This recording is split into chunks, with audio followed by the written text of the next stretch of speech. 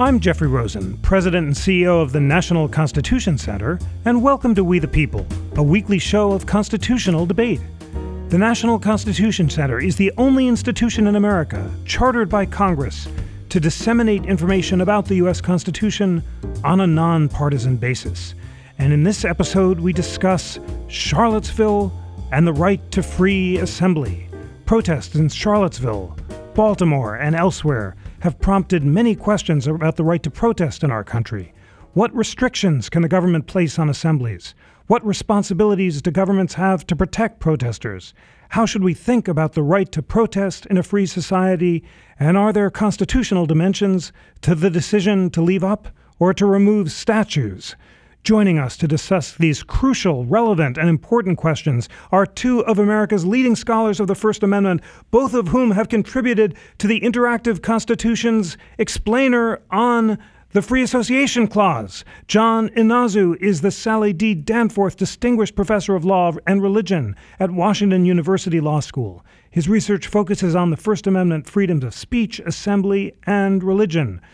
And Burt Neuborne is Norman Dorson Professor of Civil Liberties and founding legal director of the Brennan Center for Justice at NYU Law School. For more than 50 years, he has been one of America's foremost civil liberties lawyers and has argued many cases before the Supreme Court. John, Burt, thank you so much for joining. Great to be here and with you, Burt, again, too. Thank you. It is good to be here.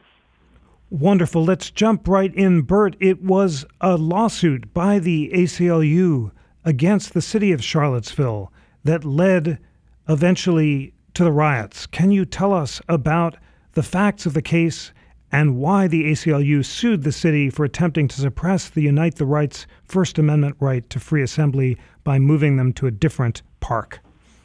Well, it was something that I must say was initially treated and would be treated by the ACLU as a kind of garden variety issue. It didn't seem like it was a particularly path-breaking event. I must have done this myself as an ACLU lawyer 25 or 30 times in my career. A group wants to have a demonstration, and the demonstration is potentially loud, potentially raucous, and they go to the authorities and they say to the authorities, will you give us a permit to have this many people gather in the park? And often the authorities say no. You know, either it's too much trouble, or it's too loud, or they're not sure that they don't necessarily like the people who are coming. But you'd be amazed how many times when someone goes to a local political figure and says, "I'd like a permit," the answer is no. The ACLU responds to that almost reflexively and says, "Look, the Constitution provides a right of free assembly. The streets and the parks belong to the people. And if you want to assemble in the street and assemble in the parks in ways that don't create significant interference with other people, like free traffic or a free movement, then you have an absolute First Amendment right to do that." And I've sued 20 times on an issue like that. And that's what happened in Charlottesville. The Charlottesville authorities were initially reluctant to provide any permit. Then when they decided finally that you could have a permit, they said that the assembly couldn't take place in the park with the statute that the supposed demonstration was all about. The demonstration was all about whether to keep the Robert E. Lee statute in Charlottesville. And they wanted the demonstration in the park with the statute, which of course is the natural place. And the city wanted to move it about a mile away to a larger park, but they provided absolutely no evidence as to why that larger park would have been a better or safer venue. And it seemed to the ACLU, and I think rightly so, that what they were trying to do is shunt the demonstrators off to a place where they would have less visibility and less ability to express their opinions. Thanks so much for that. So the District Court of Western Virginia agreed with the ACLU and ruled that the city has had to allow the protest to continue at Emancipation Park, as you said. And then on August 11th, members of the Unite the Right rally marched to the statue of Robert E. Lee, chanting, "White Lives Matter, you will not replace us, and Jews will not replace us." John, those protesters were met by counter-protesters, some of whom were members of a movement called Antifa. And those protesters did not have a permit. Did they violate the law, and what was the legal status of the counter-protest at the time that it began? Right. Well, so I think part of the backdrop to this whole confrontation, and Burt alluded to it when he mentioned streets and parks in particular, is the idea that there are some, but not all, spaces of cities and lands that are government-owned spaces called traditional public forums. And in those spaces, anyone can be there to talk about anything on their own terms. That's why the government allows for these expressions of private interests and private ideas, and it's fundamentally important to allow those spaces to exist. But we can't all be there at once, and so the government is allowed to impose kinds of licensing schemes and ideas to allow for certain people to be there at certain times. And because the original protesters had applied for a permit, they were there lawfully under the scheme. And then the question is, when counter-protesters show up, to what extent can they be there? Now, in any controversial case, government officials can and should expect for counter-protesters to be there. This is often the case when you have, say, versions of the Klan marching in the local area, and the police and law enforcement will expect counter-protesters to be there. So they have to be able to manage it. And typically, if everyone can protest and express themselves peaceably without a disturbance to the public order, we can manage both sides of these kinds of demonstrations that didn't happen in Charlottesville. So, Burt, as I understand it, when the protest began, both the Unite the Right protesters on the right and the Antifa protesters on the left were there legally. At what point was the law broken, and how do state laws tend to govern the question of when the police are supposed to intervene to prevent violence without allowing counter-protesters to exercise a heckler's veto? Well, this is one of the hardest questions in the administration of the First Amendment law.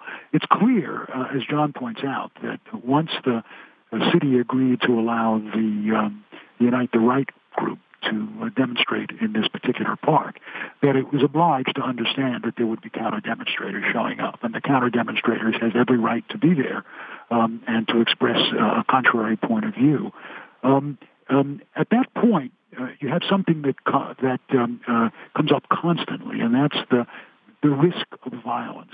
During the civil rights movement, for example, when black civil rights groups would march through white towns in the South are urging some form of civil rights change, the law developed very quickly that the counter demonstrators, the white supremacists, had every right to come and counter demonstrate, but they could not attempt to use violence or the threat of violence to shut down the demonstration. There's no such thing, and the word that gets used, there's no such thing as a heckler's veto, where what you do is show up and shout down the other side, make sure that the other side can't speak, either because you make it impossible for them to speak because of violence, or you make it impossible for them to speak because of other settings. They should not, when you've got two contending groups like that, the answer is that we have to find ways to let both of them express themselves, and it'll be unruly, they'll be shouting. This is not a party in somebody's living room, but you don't let one group overwhelm the other, and that's when the police come in. That is the most difficult and sensitive job for a good police force under these circumstances, to keep them apart, to make sure that each of them gets to say their message, and to try to head off violence. I think it's not at all. I don't think there's really much doubt about what the optimum way of behaving is. The hard part is that it gives the police such a tough job, but I think it goes with the First Amendment territory. John, what should the police have done here? As Burt says, it's incredibly hard and it's easy to second guess, but did they act correctly? Did they follow state law? And tell us also about the presence of firearms in the wake of the Charlottesville conflict. The ACLU has decided that it will no longer defend hate groups seeking to march with firearms. How does that decision comport with Supreme Court case law? Yeah, you've just raised a host of additional complicators, especially for the job of law enforcement. So one thing to point out about any protest situation as it unfolds is the constitutional standard protects anything short of imminent incitement to law breaking. This is the Brandenburg Standard. And one thing that even courts often miss about this standard is it's not limited to incitement to violence. It's any law breaking. So once a protest or a group signals that it is about to break the law, whether that's trespassing or even some other nonviolent action, the authorities have the full right to shut down the protest, to declare it unlawful. So the constitutional standard only applies to lawful protests. There's a separate question, however, which is when state law kicks in, and every state has some form of an unlawful assembly law that allows law enforcement to criminalize a group's presence out of a concern for what is to come. So unlawful assembly is in the family of these crimes that are inchoate or yet to be completed crimes. Authorities anticipate the possibility of a riot, and in order to head off the riot, they use the authority of an unlawful assembly law. Now, what's interesting about most of these laws is, unlike the constitutional standard, these laws require the imminent threat of force or violence, or the conspiracy to break the law using force or violence. So back to Charlottesville, the authorities really had to have a sense that there was going to be either a conspiracy or an imminent incitement toward the breaking of the law with force or violence. And as Bert said, that's an incredibly difficult standard for law enforcement to evaluate in the moment, when in a matter of minutes you could have a protest, or even seconds, you could have a protest turn from peaceable and nonviolent to threatening or engaging in violence. And then you mentioned the question of firearms, complicating that immensely, right? So back in the day when there were still always firearms around in many of these protests, but they were a different kind of weapon with less range and often less lethality. And when we have concealed weapons and really just more powerful and potent weapons today, this raises a question, particularly at the intersection of First and Second Amendment case law. It's a challenge. I mean, it's very hard to figure out what the constitutional standard ought to be given the recognition of Second Amendment rights, but it certainly complicates the First Amendment. Bert, what do you think of the ACLU's decision no longer to defend hate groups seeking to march with firearms, given your strong civil libertarian sympathies? I'm sympathetic to it. I mean, my days as a full-time ACLU lawyer are long past, but I am sympathetic.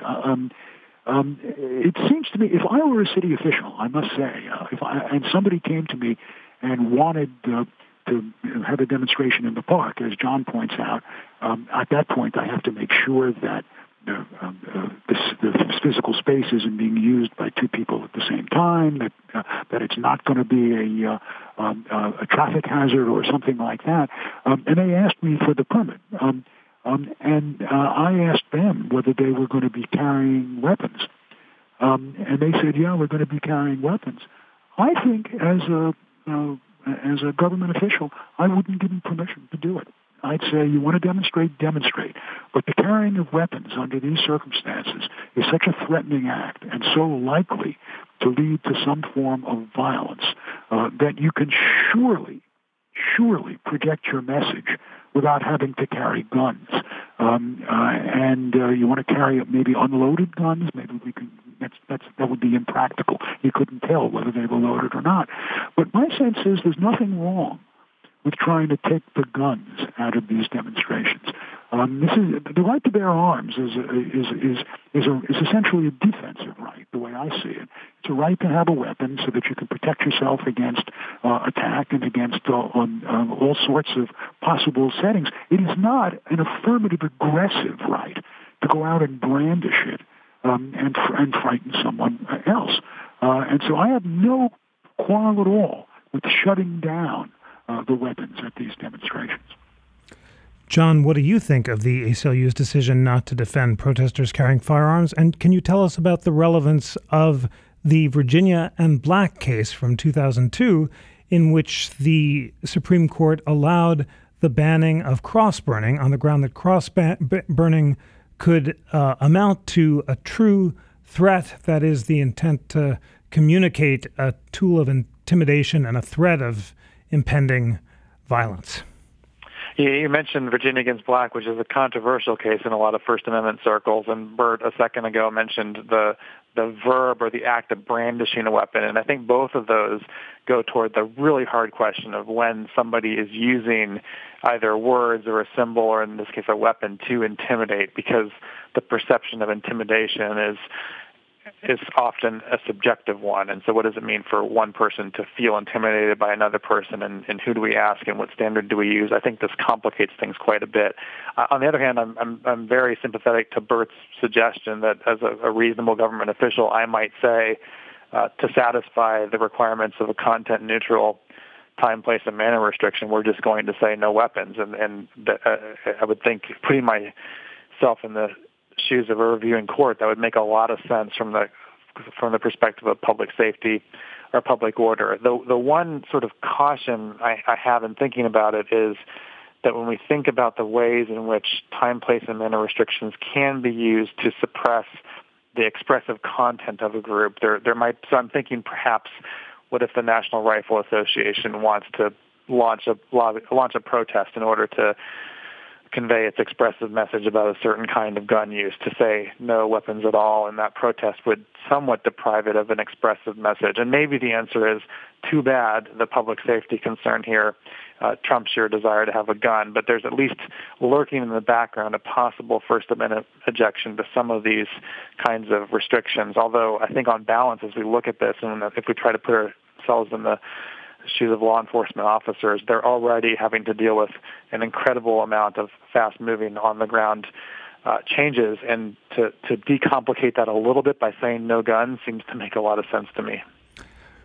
Bert, John just mentioned that Virginia versus Black was a controversial decision. There was powerful dissents by three strong civil libertarians, Justices Souter, Kennedy, and Ginsburg. Do you agree with Virginia v. Black's holding, written by Justice O'Connor, that a symbol that conveys a message of intimidation can be banned even though the speaker doesn't actually intend to carry out the threat, because it protects individuals from the fear of violence and the disruption that fear engenders, as well as the possibility that threat and violence will occur? Well, I do agree, but I draw a distinction between civil and criminal context. If you're prosecuting somebody for bringing a gun to a demonstration, and you're prosecuting them on the grounds that it was an intimidation, I actually think that the First Amendment may require that you have some element of proof of a subjective intent to frighten. If it's a civil situation about whether the government has to license the demonstration in the first place on the grounds that the guns are so likely to be perceived as an intimidating factor, I think the government has much more room in a civil setting than it would have in a criminal setting. And so my hope is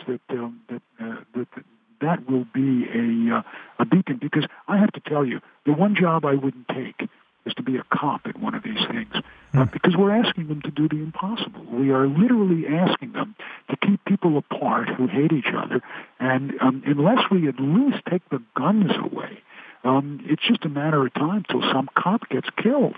And so my hope is that we can stop the escalation of the guns at some point by thoughtful efforts by local officials. John, in your interactive Constitution essay, you write very powerfully about the importance of protection of freedom of association for groups, not just for individuals. Why is it important to protect the rights of groups like both the Unite the Right groups and the Antifa groups to protest? And moving forward, assuming that the guns are taken away, what will cities be required to ensure that the protests can take place and are not shut down by hecklers' vetoes?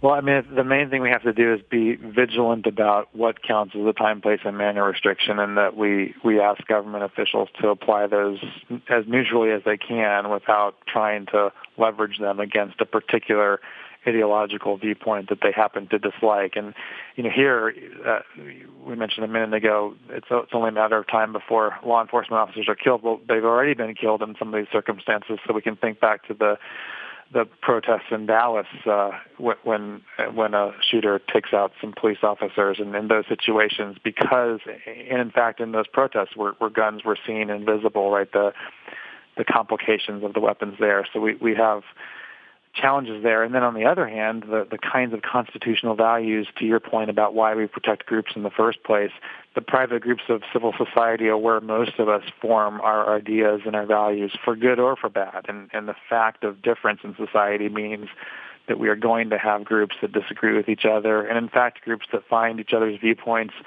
morally reprehensible. And up to whatever point we can bear as a society, we have to allow those groups to exist and to form their beliefs, and then to be in public to share their beliefs. And we have some kind of a forum where we try to sort those things out without assuming too much on the front end of what is good and bad. And then we get to limit principles, and maybe we've seen some of those in Charlottesville. Right now, we don't allow the Al-Qaeda group to exist because we've decided as a country that those are just not ideals that we can separate apart from a criminal conspiracy. And at some point, we might say there are other groups that fall into that category, but those are very hard determinations to make. And when we look back at our country's history, we've often jumped the gun on that, right? We've tried to criminalize groups, political groups, labor groups, other groups that were causing disruptions, in some ways adding to instability in our society, but not the kind of group we would say is so far out of bounds that we should shut it down completely.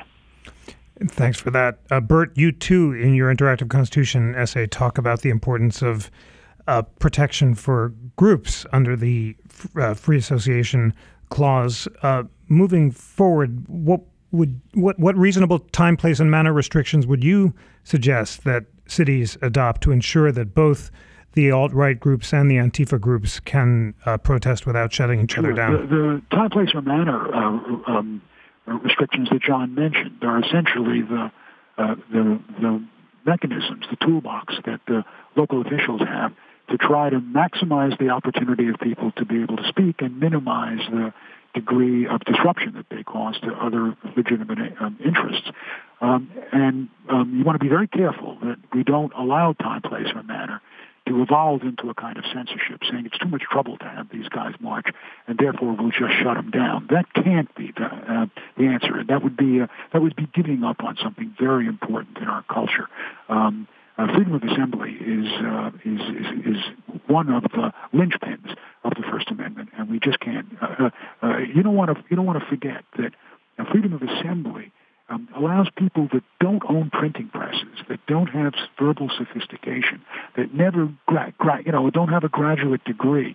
What they use is sweat equity. They use their bodies to express their views in a way that throughout history has been an enormously important way for poor people to express themselves, so that the last thing we would want is to shut down freedom of assembly. I also think it doesn't work. The last thing I want to do with Nazi speech in this country or white supremacist speech in this country is drive it underground. You drive that speech underground. You don't drive it out of existence. People just whisper it to each other in the dark, and it festers and it continues to grow. What's happening now in the country, I think, is exactly what should happen. People see these people talk. They watch that torchlight parade, which looks like an SS demonstration in Weimar, Germany, and they're appalled by the expression and appalled by the white supremacists, and they speak back. They begin to talk back. They force it into the sunlight, and they drain it of its venom. And I think that's the way a free society deals with terrible speech like the Charlottesville white supremacist speech. John, what is the responsibility of the protesters to avoid engaging in violence? In Berkeley, in August, according to the headlines, Antifa members attacked peaceful right-wing demonstrators in Berkeley. Tell us more about that incident and whether the Antifa people were breaking the law. And in the process, why don't you just remind our listeners exactly what the Brandenburg Standard is and why speech can be banned when it's intended to and likely to cause imminent violence? Sure. So the Brandenburg is a 1969 opinion where the Supreme Court was looking at a local Klan demonstration, and the question was the speaker motivating the crowd toward a kind of violence by inciting a sort of emotion in the crowd to do something. And what the Supreme Court said was up until the moment of an imminent incitement to lawbreaking, when you're right on the verge of telling people you should break this law now, as compared to break a law sometime in the future, that the standard is that strict that we allow for speech until it's the imminent incitement of lawbreaking. But once you engage in actual violence, as we saw in Charlottesville and as we saw in Berkeley, you've passed that line. And the justification, there's this question trending in the last few months: should you punch a Nazi or can you punch a Nazi? Well, the answer is no, right? If the Nazi is standing there expressing his or her Nazi views, you cannot punch the Nazi, and you might find the viewpoint appalling, and you might not want that person to be your fellow citizen, but you can't engage in violence. And that seems like it should be a pretty straightforward principle of not only our constitutional arrangement, but also how we try to treat each other, despite the fact that we find the other viewpoint repulsive. And so there is a kind of self-policing responsibility that comes with protesting. And, another thing that comes to mind as we're talking is, in addition to restraining our actions short of violence, all of us collectively could do a lot better in restraining our words. So Bert was talking about bringing out the hate groups into the sunlight so that we can respond to their messages. I think that's right, but here's one thing that really complicates that. When everything under the sun starts to become a hate group, in other words, anyone we don't like is a hate group, everybody's a Nazi, and that seems to be happening in our discourse back and forth, left and right, then it becomes really hard to single out the real neo-Nazis when we want to do so. And so I think part of our collective responsibility as citizens is to dial back the rhetoric and keep the powder dry until the instances that we actually have in front of us. And we've seen that somewhat remarkably and stunningly, we've seen that in Charlottesville recently. So we don't have to have hypotheticals anymore. We have actual hate groups out there. We should call them hate groups. But if we call everybody who disagrees with us a hate group, we're going to diminish our own ability to do the kind of civic norms that Bert is asking us to do. Bert, do you agree or disagree? Well, I agree with that. I'm not sure that the truth is, I think the word hate group has now been so overused in the discourse that it doesn't have much value anymore as an epithet. I find myself deeply offended by Nazis. The idea that Nazis would march in a torchlight parade through the University of Virginia campus, mimicking the way the stormtroopers marched with their torches in the 1930s, I found that a chilling scene. And I wouldn't have had any trouble if I were a counter-demonstrator screaming at them and trying to say what terrible people they were. And I have no patience for white supremacists or for people who try to hide behind white supremacy by saying, well, I've got nothing against the black race. I just like the white race. At some point, calling them a hate group doesn't do very much. It seems to me that what you do is you listen to them. I think the bargain we all have about living in a free society and having the benefits of the First Amendment is that we have a duty that when offensive speech comes our way that harms weak people, we have to help answer it. I'm in favor of counter-demonstrations, peaceful counter-demonstrations, but I'm in favor of making it very clear that I protect your right to speak. But boy, am I going to let you know that I think you're wrong. And that is, I think, the lodestar that we should steer by. Instead of trying to shut them down, instead of trying to drive them underground, let them talk and let's answer them. And let's answer them effectively and peacefully.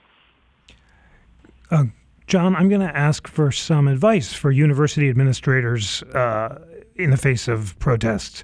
If a controversial speaker, say someone from the alt-right, is coming to campus, how should you guarantee their right to speak, and at what point do you intervene if there's a counter-protest, and how in practice can you remove counter-protesters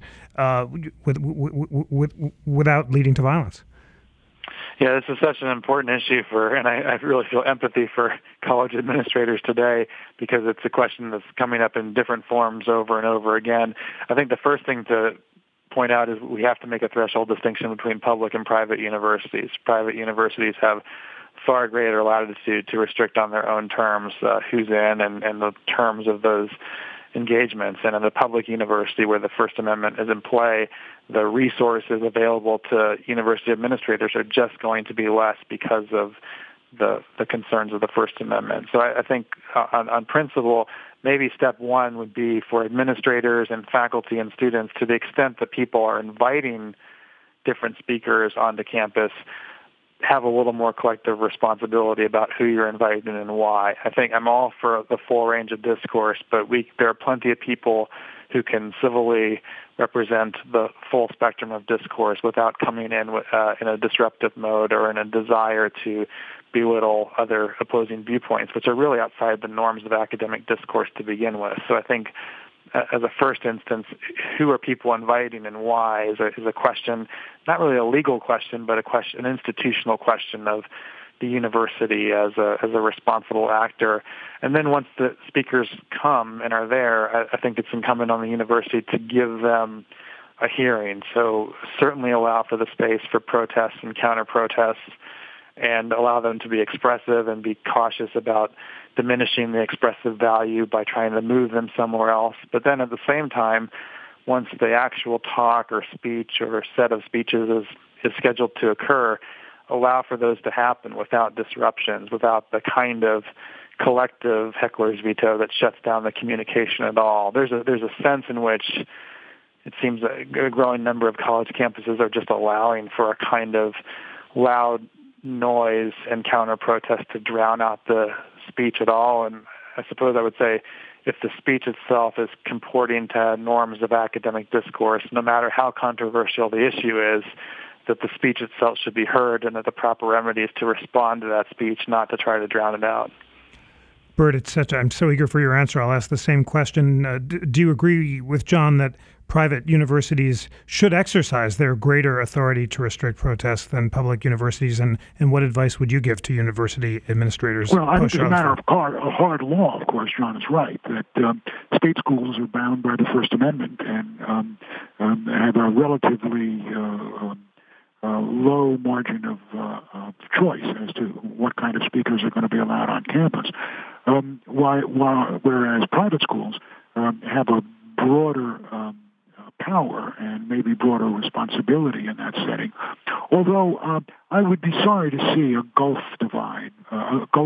emerge, where the state schools would be places where lots of vigorous and sometimes contentious speech went on, whereas the private schools became a kind of island of just recycling what is acceptable speech. It seems to me, from my own view as an educator, that higher education is all about confronting ideas that you don't like.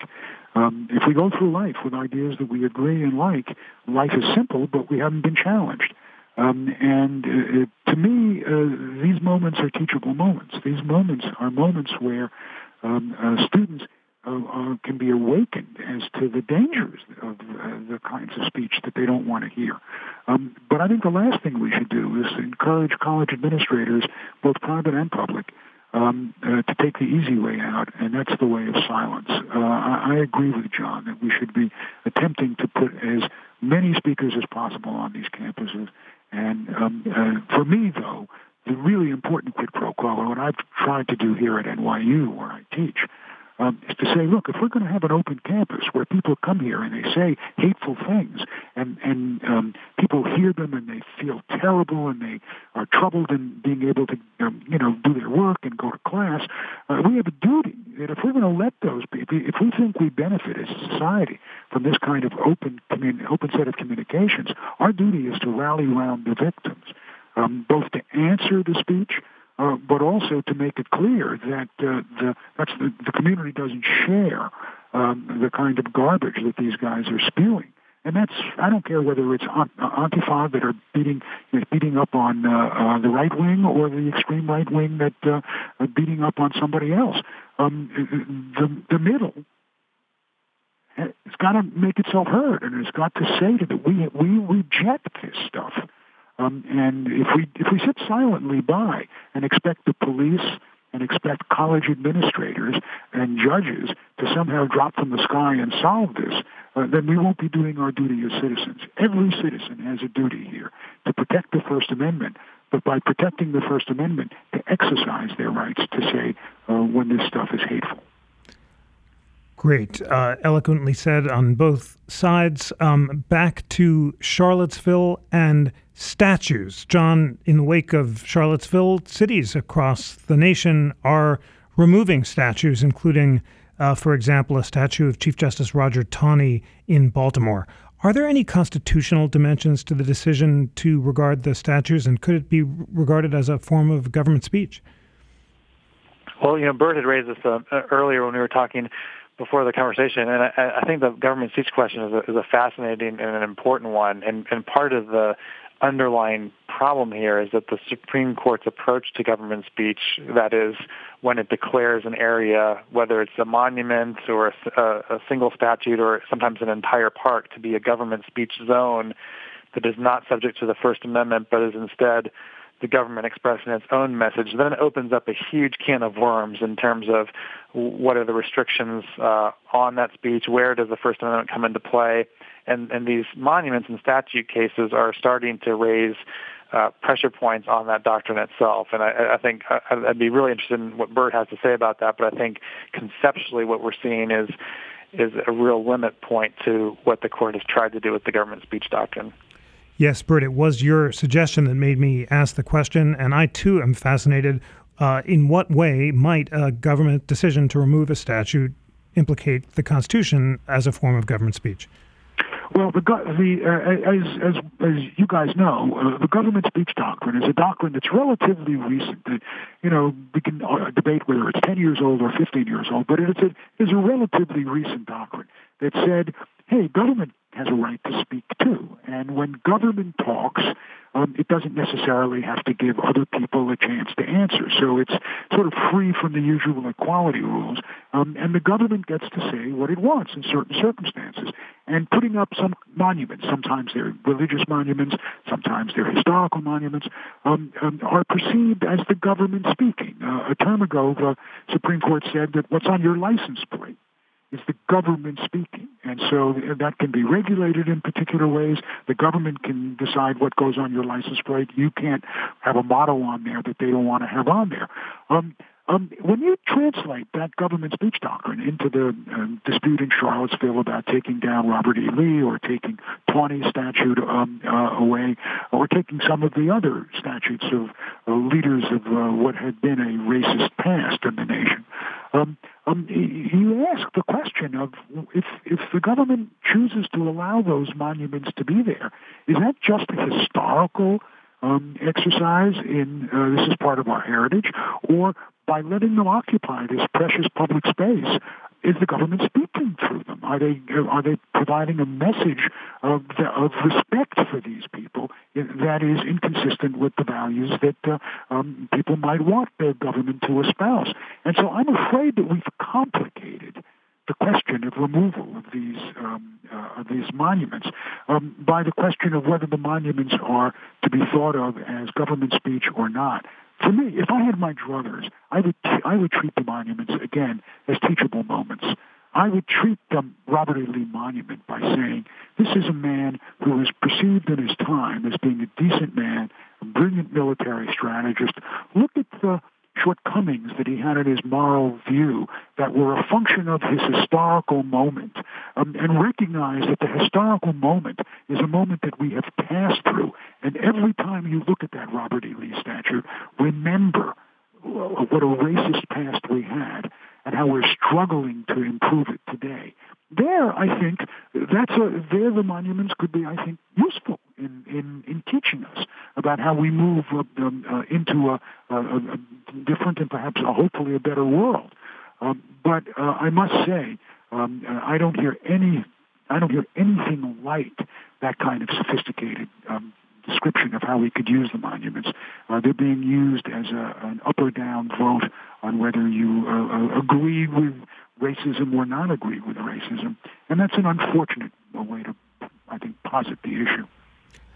Wow. Well, John, now that Bert has raised this fascinating possibility, imagine that someone challenges a government's decision to leave up a statue of Lee or Taney on the grounds that it's a form of endorsement that violates the Equal Protection Clause. Would the counter argument be that no, the government is just keeping this up for historical, teachable reasons, which the Supreme Court said was okay in the Ten Commandments case? Or if you were trying to defend the government's decision to leave it up against a constitutional challenge, what would you say? Yeah, I suppose that would be the argument, that we don't defer to subjective experiences of certain expressions of government speech forms, as we've seen in some of the Establishment Clause cases.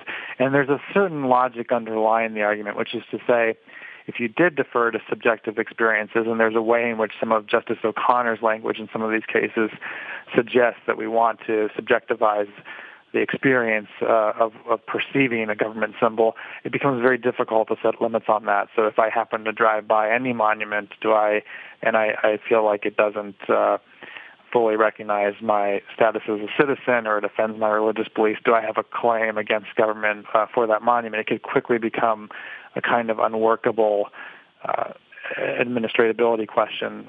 So I think legally that's where I would make the constitutional answer. As a personal matter, I look at some of these statutes and I think, gee, I'm not sure that I've fully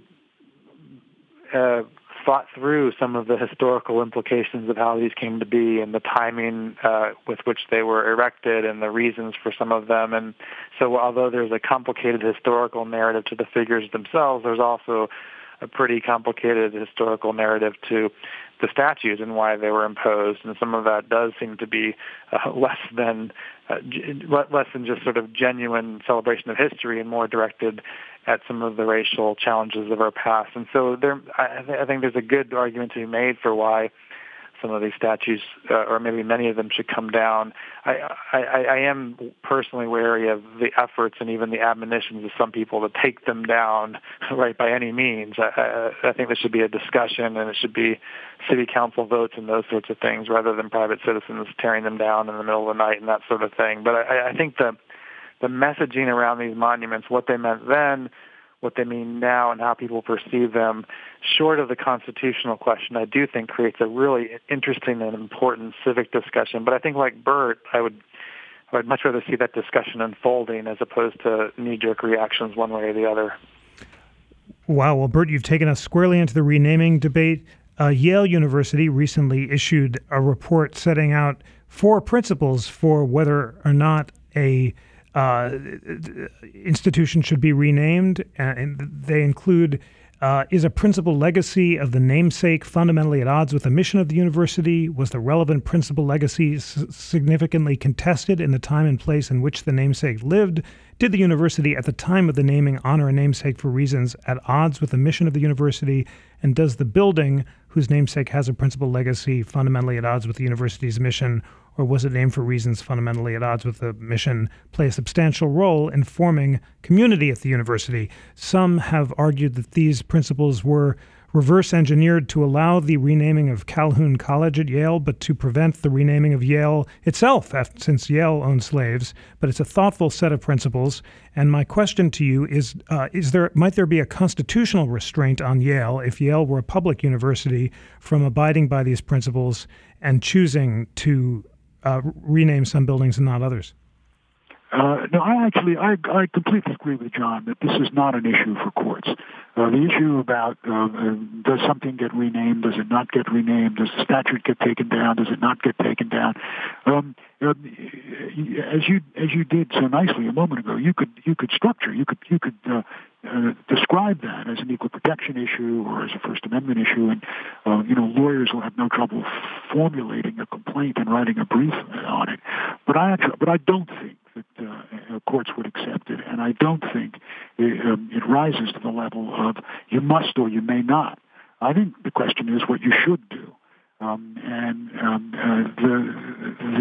what we should do is think about the degree to which the naming of important public places what messages they're sending, and to what degree we want those messages to go in a particular way and to particular people, whether the messages can be used as a teaching message, whether it is an endorsement message. These are things for thoughtful discussion and ultimate popular resolution. And despite the fact that I think that it will cause a good deal of annoyance and aggravation, and maybe some loud shouting back and forth, I think it's a wonderful discussion for us to have as a nation. Because I share with John, I can't tell you how many times I've walked past a statue in Richmond, or a statue in Atlanta, or a statue in Charlottesville, and not thought at all about what it was saying and why, and what it told us about our past and what it might tell us about our future. This is a potentially valuable moment, and we should use it. And I think the country will come through it stronger in its sense of who we are, who we want to be, and who we've been. Well, a wonderful discussion for our nation is exactly what both of you are helping us have by educating us about the really complicated constitutional issues raised by protest and statue removal. It's time for closing arguments. Hard to sum up all that we've talked about, but I'll just ask John, you first. Why is it important to protect the constitutional rights of groups on the alt-right and alt-left to protest, and how can they be allowed to protest peacefully? Well, I think it's important on two levels. It's important first because every human being, no matter how hateful you think they may be, they have innate dignity and the capacity to express themselves. And the capacity to express yourself is part of what makes us human. And when we diminish that, we diminish our collective humanity. So strictly on the sense of an existential commitment to human dignity, it's worth protecting. But it's also worth protecting because it's instrumental. The more we get this stuff out into the sunlight, the more we can answer it. And there are many things that I think the marketplace of ideas is not going to be able to solve. But the one thing I am confident in this nation is that if we force this stuff into the sunlight, the marketplace of ideas will come down on the side of tolerance and decency and not on the side of white supremacists and Nazis. Great. John, last word to you, and the same question. Why is it important to protect the rights of groups on the alt-right and alt-left to associate under the First Amendment? Well, I think we see those groups rightfully as the limit principle, and we hope and aspire that those groups are minimized, particularly when a hateful ideology is espoused. But I think for the rest of us as citizens to recognize that the Constitution and the Bill of Rights are there for a reason, that we as flawed human beings elect other flawed human beings to govern us, and that those people can sometimes turn the power of the state against us, and that's the reason that we have these constitutional and civil liberties protections, and they protect us, and they protect the people who disagree with us, and sometimes those who disagree with us vehemently. And so this is something that we have to all be in together. And then as much as we're focusing on these constitutional questions today, and they are extremely important, I think part of what we're seeing in the national dialogue is a reminder of the urgency to look at our own civic practices and how we try to model discourse with people with whom we disagree. If we can't have our society move forward with protests and counter-protests, we have to have discussions and debates and dialogues, and the more that we forget that, the harder it's going to be to recover it. Wonderful. Thank you so much, Burt Neuborne and John Inazu, for a really illuminating discussion that taught me and our listeners so much about the law of free association, of protest, and of statue removal. Listeners, read Burt and John's great books. Burt's most recent one, Madison's Music. John has written Confident Pluralism, Surviving and Thriving Through Deep Difference, as well as Liberty's Refuge, The Forgotten Freedom of Assembly. And read Burt and John's beautiful joint explainer on the Interactive Constitution, where they explore areas of agreement and disagreement. Burt, John, thank you so much for joining. Thank you. It's a pleasure. Thanks for having me. It's great to be with you. Today's show was engineered by Jason Gregory and produced by Ugana Etze and Scott Bomboy. Research was provided by Ugana Etze and Lana Ulrich. continue today's conversation on Facebook and Twitter using @ConstitutionCTR. Sign up to receive Constitution Weekly. That's the email roundup of the podcast, constitutional news, debates, and as our new town hall season is gearing up, you want to make sure not to miss a single bit of the Constitution Center's phenomenal constitutional content. Sign up at bit.ly/Constitution Weekly.